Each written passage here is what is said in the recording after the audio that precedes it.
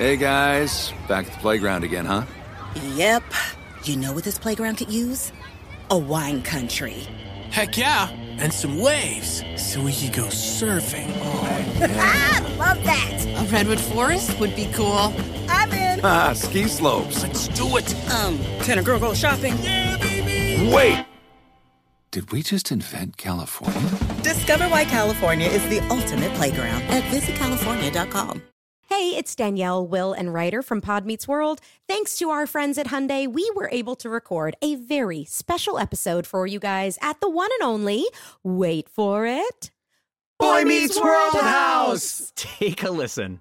Are there any moments or spots on any of the sets we worked on over the 7 years that you guys felt more at home, that were like your little spots on the set you like to hang out? I'm afraid it was the sink. Oh, really? Yes. Oh, yeah. You had to act by the sink a lot. Yeah. I was behind the counter. Yeah. Right. Doing business constantly. Uh-huh. Mom stuff. And disciplining you in Amazing. some way. This has been brought to you by the fully electric Hyundai Ioniq 5. New episode out now. You can listen wherever you get your podcasts. Are you still searching for your perfect place to call home? Well, now is the time to buy at Fisher Homes. If you're looking to move in before the end of 2024, May could be your last opportunity to start building your dream home and close before the year's end. If you're hoping to move in even sooner, Fisher Homes also has homes that are move-in ready and waiting for you, where you can start enjoying the benefits of homeownership even faster. Schedule your personal tour with a new home advisor today at FisherHomes.com and make this spring the season you find your perfect home sweet home. Enjoy all your favorite sports like never before at BetMGM. Signing up and playing is so easy. Simply sign up using code Buckeye and receive up to $1,500 back in bonus bets if you don't win your first bet. When you register with BetMGM, you can get instant access to a variety of parlay selection features, live betting options, and the best daily promotions in the business. And with BetMGM at your fingertips, every play and every game matter more than ever. Place your moneyline, prop, and parlay bets with the king of sportsbooks today. Sign up using code Buckeye and receive up to $1,500 back in bonus bets if you don't win your first bet. That's right, up to $1,500. Again, sign up using code Buckeye and receive up to $1,500 back in bonus bets if you don't win your first bet. BetMGM and GameSense remind you to play responsibly. 21 plus and present in Ohio. Subject to eligibility requirements. Rewards are non-withdrawable bonus bets that expire in 7 days. Gambling problem? Call 1-800-GAMBLER in partnership with MGM Northfield Park. That's 1-800-GAMBLER.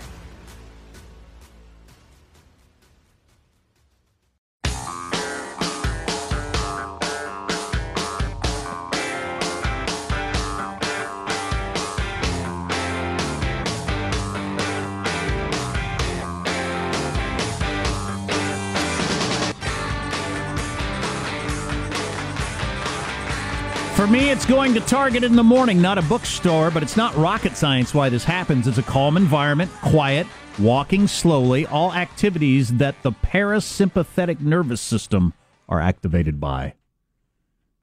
So there you go. There's that.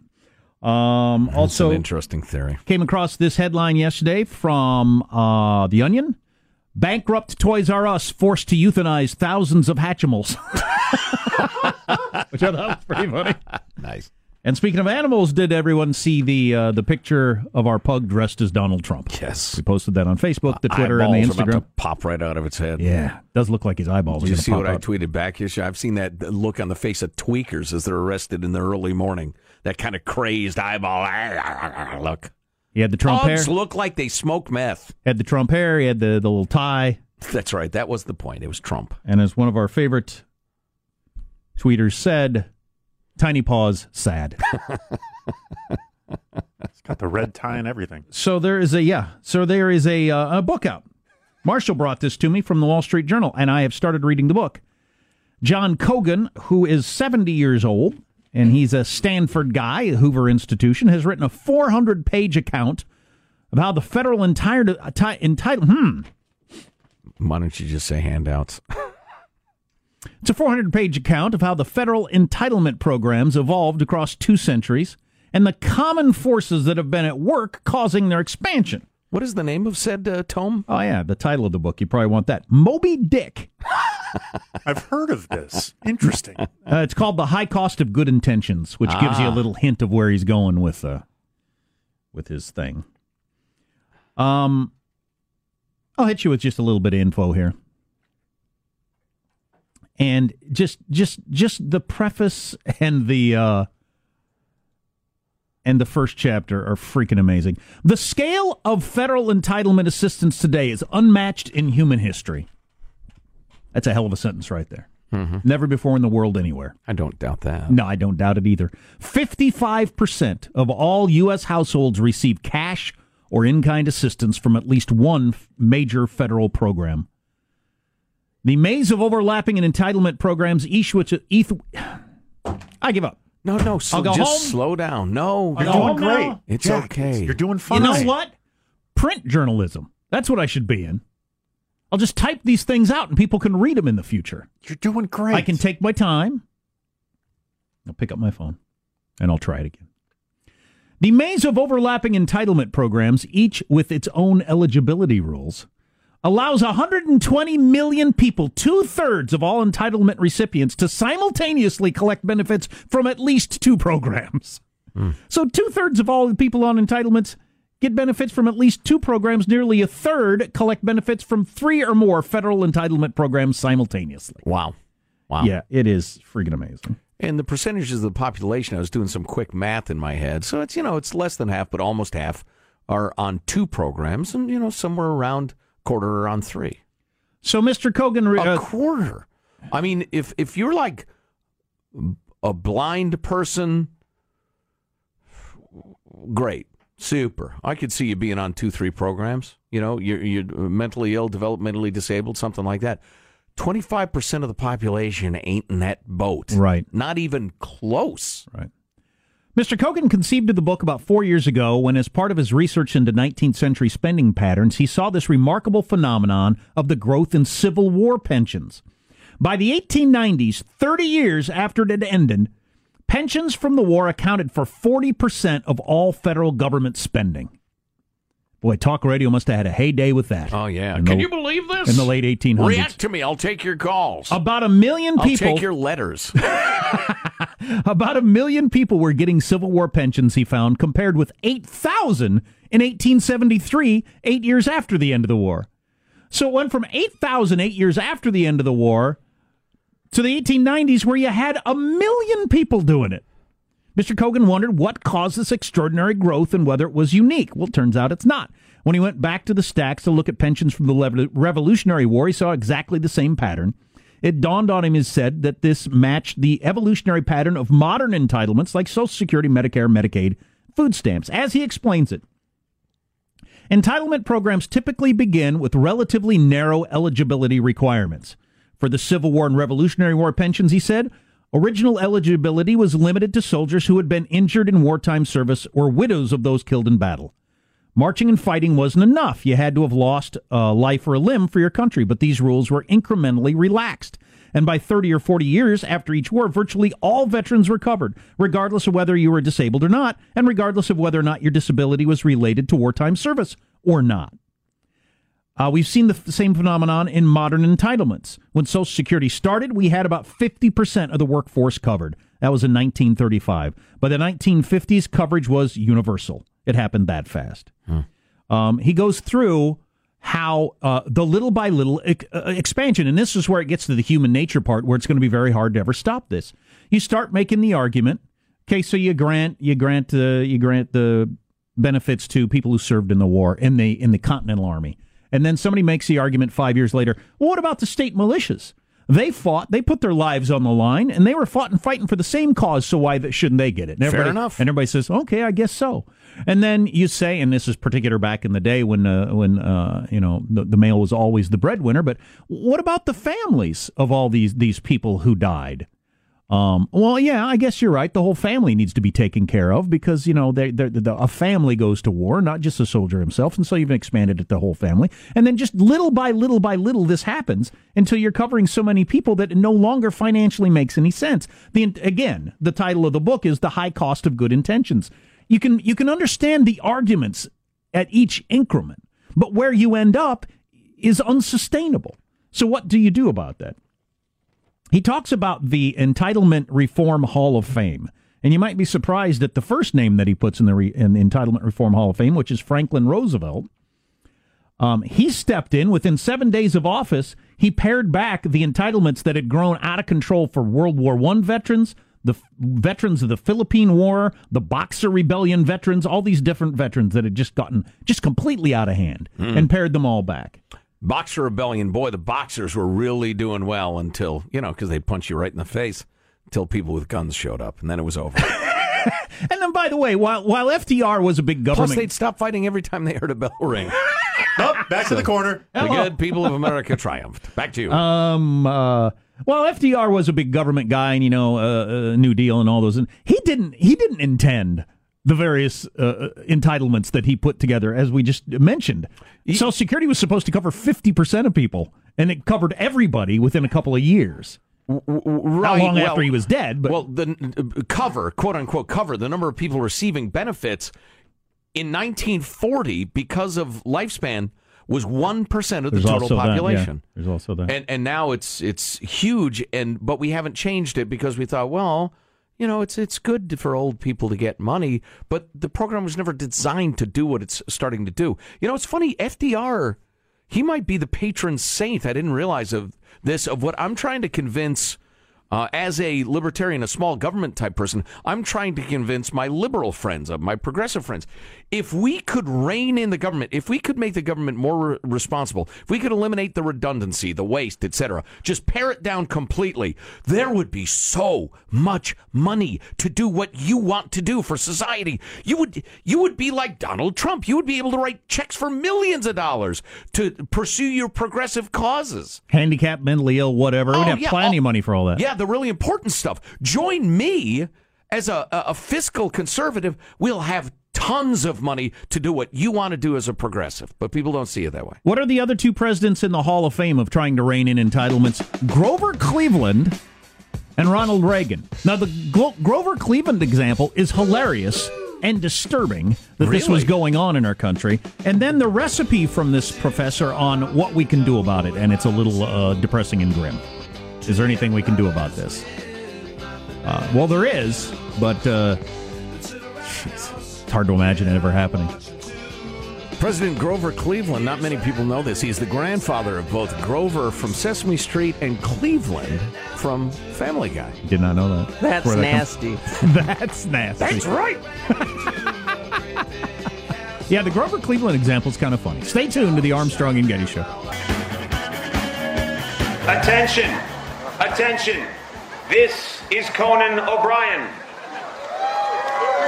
This is an important announcement. Will all Israeli men wearing Speedos please leave the area? Again, all Israeli men wearing Speedos. No one wants to see your junk. Also, why is there an Elvis impersonator on the beach in Tel Aviv? So that's Conan O'Brien. He did his show in Israel for some reason. And he went and insulted our allies. And do the Israelis wear the Speedos on the beach like a lot of Euros do? Oh, yeah. Okay. Nice. That's interesting. That's interesting culturally. I see that at the pool now and then. Your Euros and their Speedos, and I think, dude, not around my kids. I don't know. I think they're probably more together than we are. It's the puritanical American tradition or something or other. You like those awkward tan lines midway up the thigh? I just don't need to see it.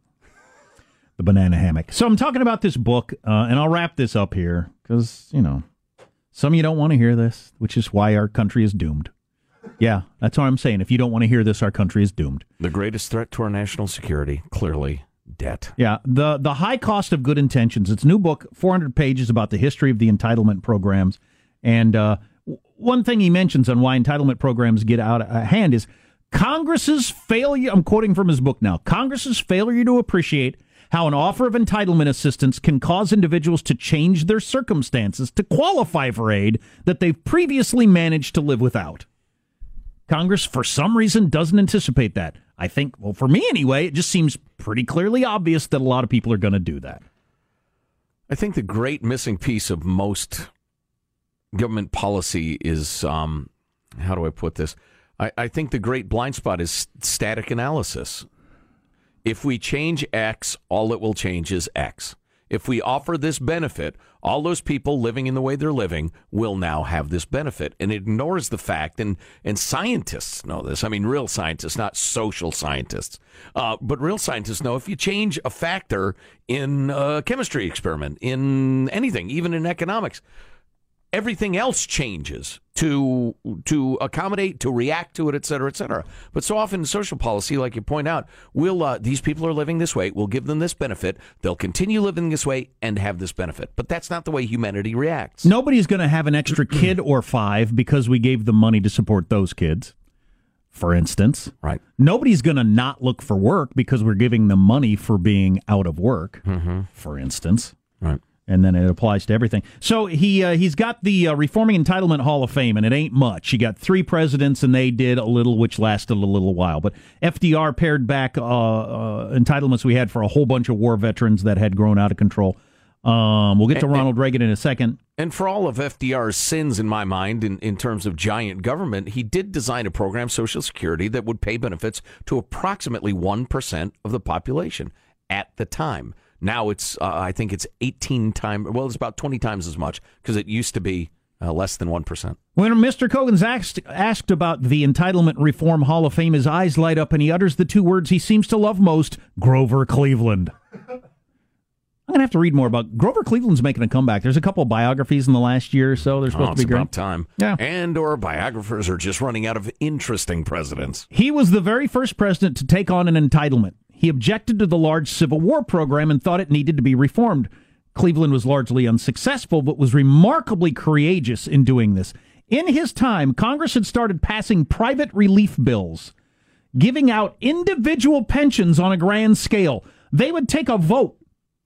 They would have 100 or 200 votes on a Friday afternoon about an individual on whether or not that person ought to get entitlements. And they'd do a couple hundred every Friday. Wow. Similar then as now. Friday afternoon kind of won't, get lost in the newspaper, the shuffle of what's going on in the world. They are all in on it together. So, yeah, your person in Virginia needs this. Okay, we'll vote for that. Obviously, we'll all vote for my one guy here in, Kentucky or whatever. And they would do this regularly. Hundreds of votes on a Friday afternoon and pass them all with a single vote. Incredibly, 55% of the bills introduced in the Senate in 1885 were such private pension bills. Wow. So over half of the bills introduced. So government's no worse now than it was then. Direct handouts. Grover Cleveland started vetoing these private bills right away, 220 of them in his first term, which explains why he still holds the record for the most vetoes. And then he began, as he got more and more exasperated, to attach a little note to his vetoes explaining why. Considering one involving a widow who claimed her husband who had died in battle. Cleveland noted that the man had died in 1882. So it was difficult to die in the Civil War in 1882. Well, he was so busy fighting he didn't realize the war had ended. And said, courageous man. And wrote, no cause is given for the soldier's death, but it's not claimed that it resulted from his military service. It turns out he choked to death on a piece of beef while gorging himself in a drunken spree in 1882. Wow. So I veto this particular bill for Civil War benefits. Wow. The always, same as it ever was. Meet the new boss. Same as the old boss. Human nature does not change. And it talks about Ronald Reagan, who was pretty successful, fought a very good fight as he slowed the growth of entitlements like no other president ever had. He achieved significant reductions in 81 and 82 and then battled to preserve those changes throughout the rest of his 2 terms. He's had the most success of any president, but he didn't eliminate any of these programs. He only slowed them. Which was the best that he could do. Does Billy Jeff get any love? He gets an honorable mention for the welfare reform. And I'll wrap this up with... That would be Bill Clinton, those not familiar with my charming nickname. The author of this Wall Street Journal piece says, I asked Mr. Kogan how America can break its grip on ever-expanding entitlements that's got us $20 trillion in debt. Mr. Kogan's said it would take a significant agreement among the general public and the elected representatives that there is a problem. Never mind. So that might just be a hurdle we can't get over.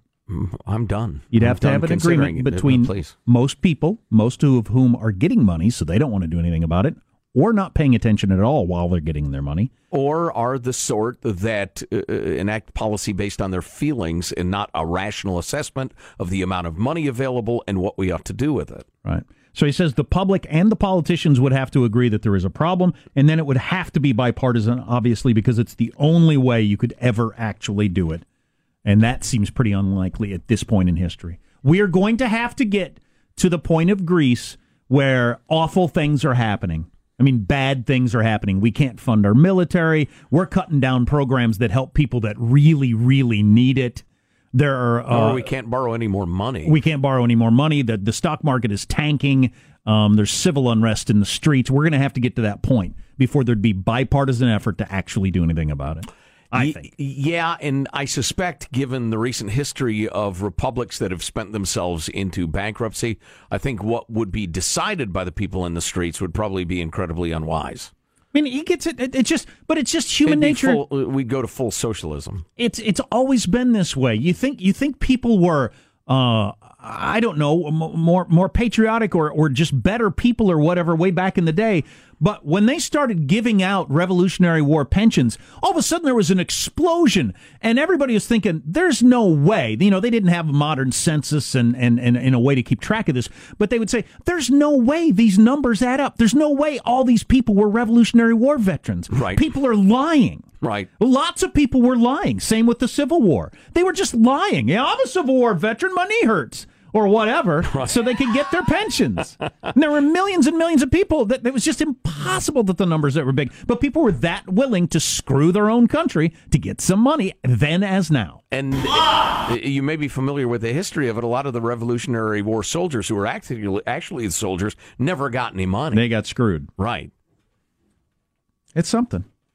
Human nature does not change. Doesn't matter if you had more people going to church and they were a lot closer to the founding of the country and the reason for being and that sort of stuff. People were still willing to lie to get on the... I'm going to get mine by cracky. Get on the government dole. Sure. And the politicians were still willing to go along with it if it would get them reelected. Yep. Yeah, that hasn't changed a bit. Yep. I don't know if that was good information or just discouraging. Just discouraging. And the other half of it, people, good, well-meaning people... Again, the high cost of good intentions. Well-meaning people who think, oh, no, this will help the people who need it. This is a good idea. Not aware that it's been tried 100 times before and always goes wrong in the same ways over and over again. But no, we build it and we build it and we build it. Right. What's coming up in your news, Marshall Phillips? Well, debate over health care grinds on. Late-night TV host Jimmy Kimmel joins in. Sessions in Portland blasting sanctuary cities, and we got another setback for Billy Bush. Stories coming up minutes from now. Armstrong and Getty. Is it related to the release of the tape? That's the question. Well, stay tuned. Well, you and your gossip, I mean, that's very interesting. The tease that caught my attention, yeah, the Republicans, in case you missed this, are trotting out another Obamacare reform law. I thought they'd given up. No. I'd hoped they'd given up. Lindsey Graham don't give up. Let's do taxes, please. He'll prance on in there, and I didn't need to say that. I didn't need to say that. Wow. That was not important. Stay tuned to the Armstrong and Getty Show.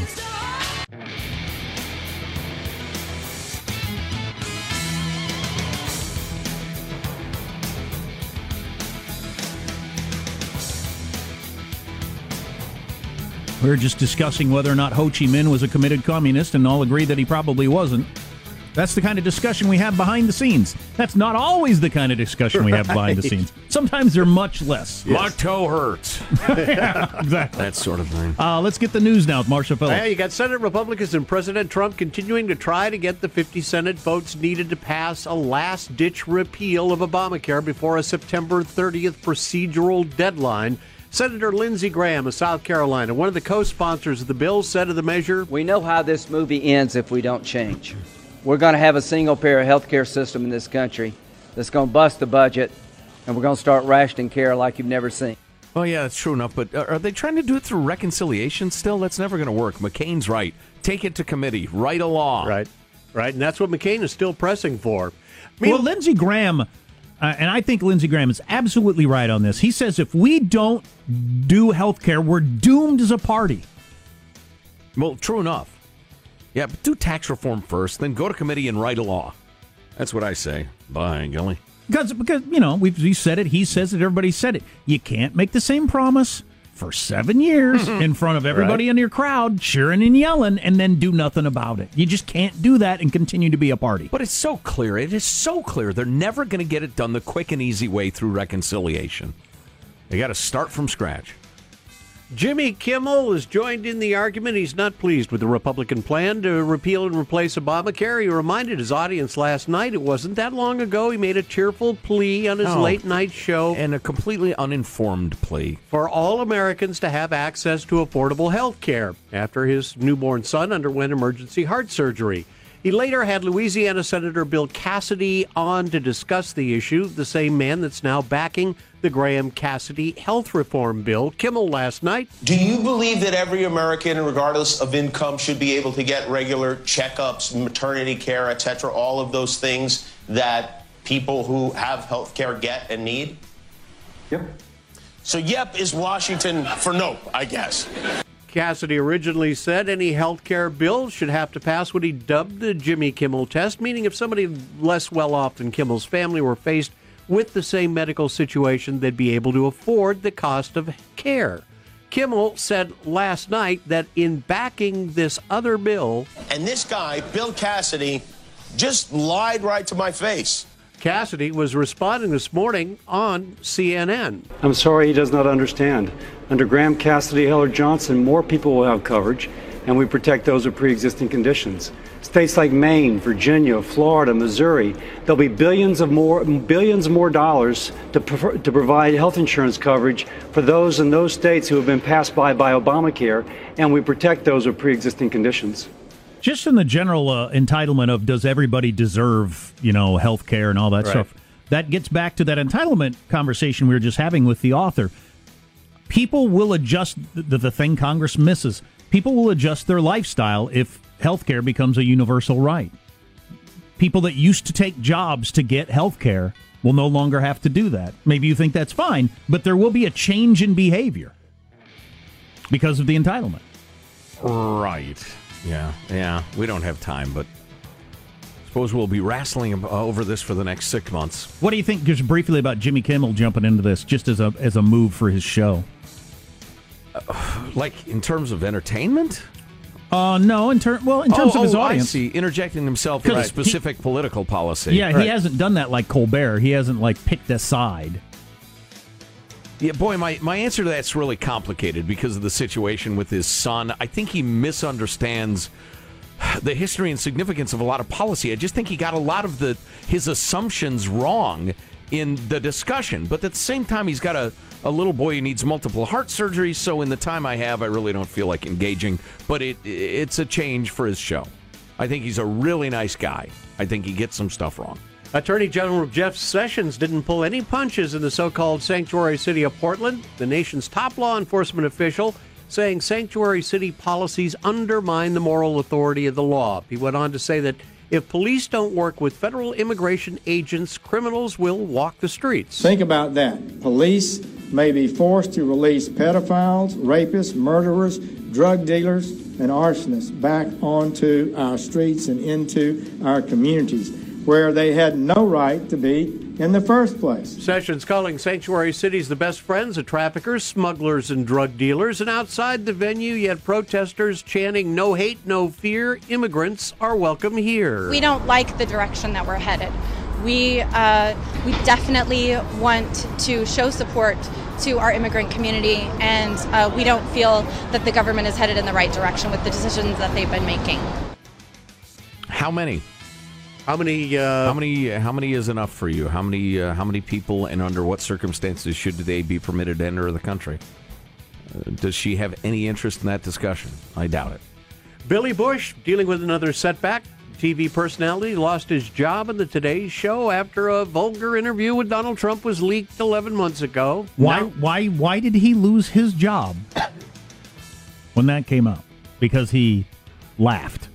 Is that right? Yeah, and he kind of egged him on. It sounded like he was pro-pee grabbing. Or something. And his wife, at the time, I remember there were tabloid stories anyway, that his wife was horrified that her husband had engaged in that sort of conversation or something. Which all he did was, yeah, crazy guy, yeah.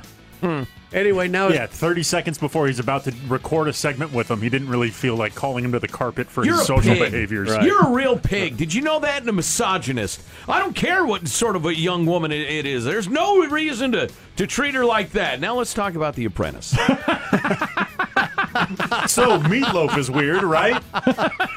Now Billy Bush's publicist is saying that Bush and his wife of 20 years are getting separated. Couple has 3 daughters together, but it looks like the Bush marriage is ending. That's too bad. That's your news. I'm Marshall Phillips, the Armstrong and Getty Show, the voice of the West. So we're talking to a Washington Post reporter about what? About the raid of Paul Manafort's house, the state of the investigation, the high stakes, etc. The investigation in Russian collusion, and it could go in many different places. Okay. Yeah. I don't think this got enough attention, actually. I think this is an example of the Russia story not getting enough attention coming up on the Armstrong and Getty Show. Now, me personally, I've thought a lot of the Trump-Russia stories were overblown, overreported, overcovered, that sort of stuff. But I would agree. But then I watched some Fox yesterday. Maybe they covered it someplace on some shows. But I watched a lot of Fox yesterday and didn't see anything like on the Manafort raid stuff that was out. And I thought, that's a pretty big story. The campaign manager for the current president, the FBI, went in his house, picked the lock to get in, which is not something they do very often. If you're kind of a criminal, they send you a letter or knock on your door. If you're more than that, they'll knock on your door. If you're really over the top, they show up and they pick your lock and come in the house before you have a chance to do anything. Again, ladies and gentlemen, I must point out, bad American Jack with a presumption of guilt here. It's shocking to the conscience. Let's talk to Washington Post Department of Justice reporter Matt Zapotosky, who joins us now about the Manafort raid and some related matters. Matt, how are you, sir? Hey, good. Thanks for having me. It's been too long since we've talked to you. So what do you make of the Manafort raid? Is it as notable as my co-host has suggested? I think it is pretty notable, and I think what it shows is just how aggressive prosecutors are being here. In white-collar cases, you just don't see raids like this typically. Now, some people would say you should, we should be just as aggressive with white-collar criminals as we are with violent criminals, but you just don't see these things. Usually you see subpoenas, negotiations with lawyers. You don't see, people showing up, FBI agents showing up with guns in the early morning hours and coming into people's, nice condos in D.C. suburbs. That generally doesn't happen in white-collar cases. So I think it's a notable step here. Do I understand correctly that Manafort was under investigation prior to his involvement with the Trump campaign? That's correct. Okay. There was an investigation of Manafort, kind of totally unrelated to Trump, related to some dealings he had in Ukraine. That probe has kind of gotten enveloped by the Trump-Russia case, which that investigation in the main is whether the Trump campaign coordinated with Russia to influence the 2016 election. But it's got some offshoots, and it kind of enveloped a lot of work that was already going on. Some of that work involved Manafort, kind of unrelated to Trump. So, in a more general sense, the special prosecutor, we were told by various people at the beginning of the Mueller investigation that, oh man, these things often go where you don't expect them. We went from a little subdivision in Arkansas to Monica and the cigar. Right. And there are now suggestions of an unmasking controversy. Susan Rice, you got the FISA court, you got obstruction of justice. It's pretty clear that it's unclear where this all ends. His mandate, Bob Mueller's mandate, is actually pretty broad. So the initial task he's assigned to do is investigate this coordination issue. But then there's this side task, which is any matters that might arise from that probe. And I mean, that could be anything, if you're looking into these people who may or may not be involved in coordination, looking into their business affairs, looking into other things, you can go in a lot of different directions. And it seems like this probe has gone in some new directions. Obstruction is the main one. That has a weird dynamic, too, because we understand that investigators just interviewed Rod Rosenstein, who's actually Bob Mueller's boss. But this probe is getting a little sprawling, which maybe isn't totally surprising. Their mandate is pretty broad, and when you start turning up stones, you'll never know what you find. So what you're saying is if they found out that old General Flynn had been cheating on his taxes for 20 years, has nothing to do with Trump and Russia, They could go after that if they wanted. They could. Yeah, their mandate would allow that sort of investigation. Now, they need Rod Rosenstein's approval to expand the scope of their work.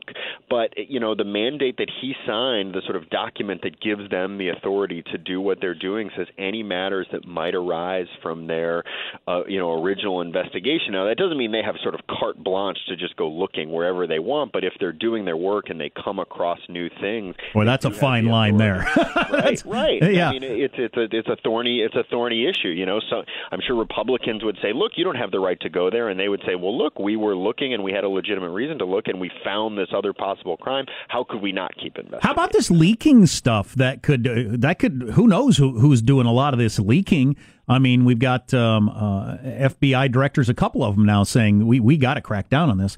So, from what I understand, it's a federal crime to let the world know that a FISA court issued a warrant, which is what this whole story about Manafort is that came out. So somebody leaked that.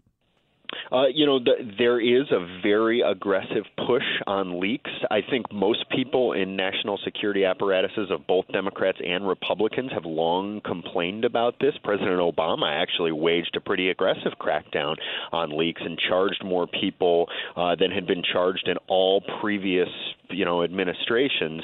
This administration has taken an even more aggressive posture towards leaks. Jeff Sessions pretty recently had a press conference where he denounced leaks and said they were opening all sorts of new investigations. So that's definitely, on the minds of people in the administration. As far as I understand, Bob Mueller is not investigating any leaks, but people in the Justice Department certainly are. Matt Zapotosky reports on the Department of Justice for the Washington Post. Matt, any chance Robert Mueller will subpoena photographs of what the president's hair looks like before he combs it and sprays it? God, I'd love to see that. I don't think he needs to subpoena those. He can just Google. I want to see Melania and Donald first thing in the morning. Is it a billionaire quality comb over? Is that the explanation of the do? You think he's bald in the front? Well, I don't know. I'm asking. Like typical male pattern baldness? I don't know. You probably don't have an answer for this, do you, Matt? That's beyond my area of expertise. He has no answer because he has some dignity. Matt, it's always enlightening. We sure appreciate you taking a couple minutes. Good to talk to you. Yeah, thanks, guys. All right, thanks. And ended on a sour note. Yeah, he says, thanks for nothing. He's thinking. So this is an thanks example. for setting my career back, you couple of idiots. Some of you will kill me for this, but this is the way I take it in my news yesterday. I was watching MSNBC, and I regularly over the last year have thought, you're talking about this? This is such a nothing burger, if I can use the overused expression. When they were going through the whole Manafort yesterday, I thought, this is something. This is a story, and I'm surprised I haven't heard a word about it on Fox. I'd like to know more about Paul Manafort. He is obviously a really, really colorful character. Yeah, I'd say. And in ways that are not necessarily kosher. And they told him at his house, as according to the various sources, they told him at his house that he was going to be indicted. Just to lay it out there. Wow, interesting. And I understand they actually patted his wife down, frisked his wife to make sure she didn't have a weapon in the wee hours of the morning. So there she is in her nightie, and you got cops feeling her up to make sure she doesn't have a gat hidden under her little whatever she wears. Well, and they went in there the way they did. I suppose they open the door somehow. They pick the lock, they get in, and then do they yell federal agents? Yeah. Don't move or something? Yeah. Come running up the stairs? That's hard to imagine that scene. That's a no-knock raid, and that's scary and dangerous. Oh, hell yeah. And they did that so he wouldn't have time to destroy evidence is the reason you do that. So what evidence they got? So they think they're going to say they're going to indict him. He's going to be facing jail time possibly over whatever he did, and that's what they're going to use to try to get to Trump. Or others. It could be Mueller, who everybody swears is a thoroughly decent and sober human being. Yeah. He might have discovered something completely unrelated to Trump and Russia. True. And it's a big fish. Manafort's a big-time criminal, just not what everybody else is talking about. It's entirely possible. Yeah. Well, and the leaks thing and everywhere else. I'd bet money on the fact that Manafort's a big-time criminal of some sort. Maybe Clinton's back with Monica and he figures that out. You're listening to the Armstrong and Getty Show. Hey, guys. Back at the playground again, huh? Yep. You know what this playground could use? A wine country.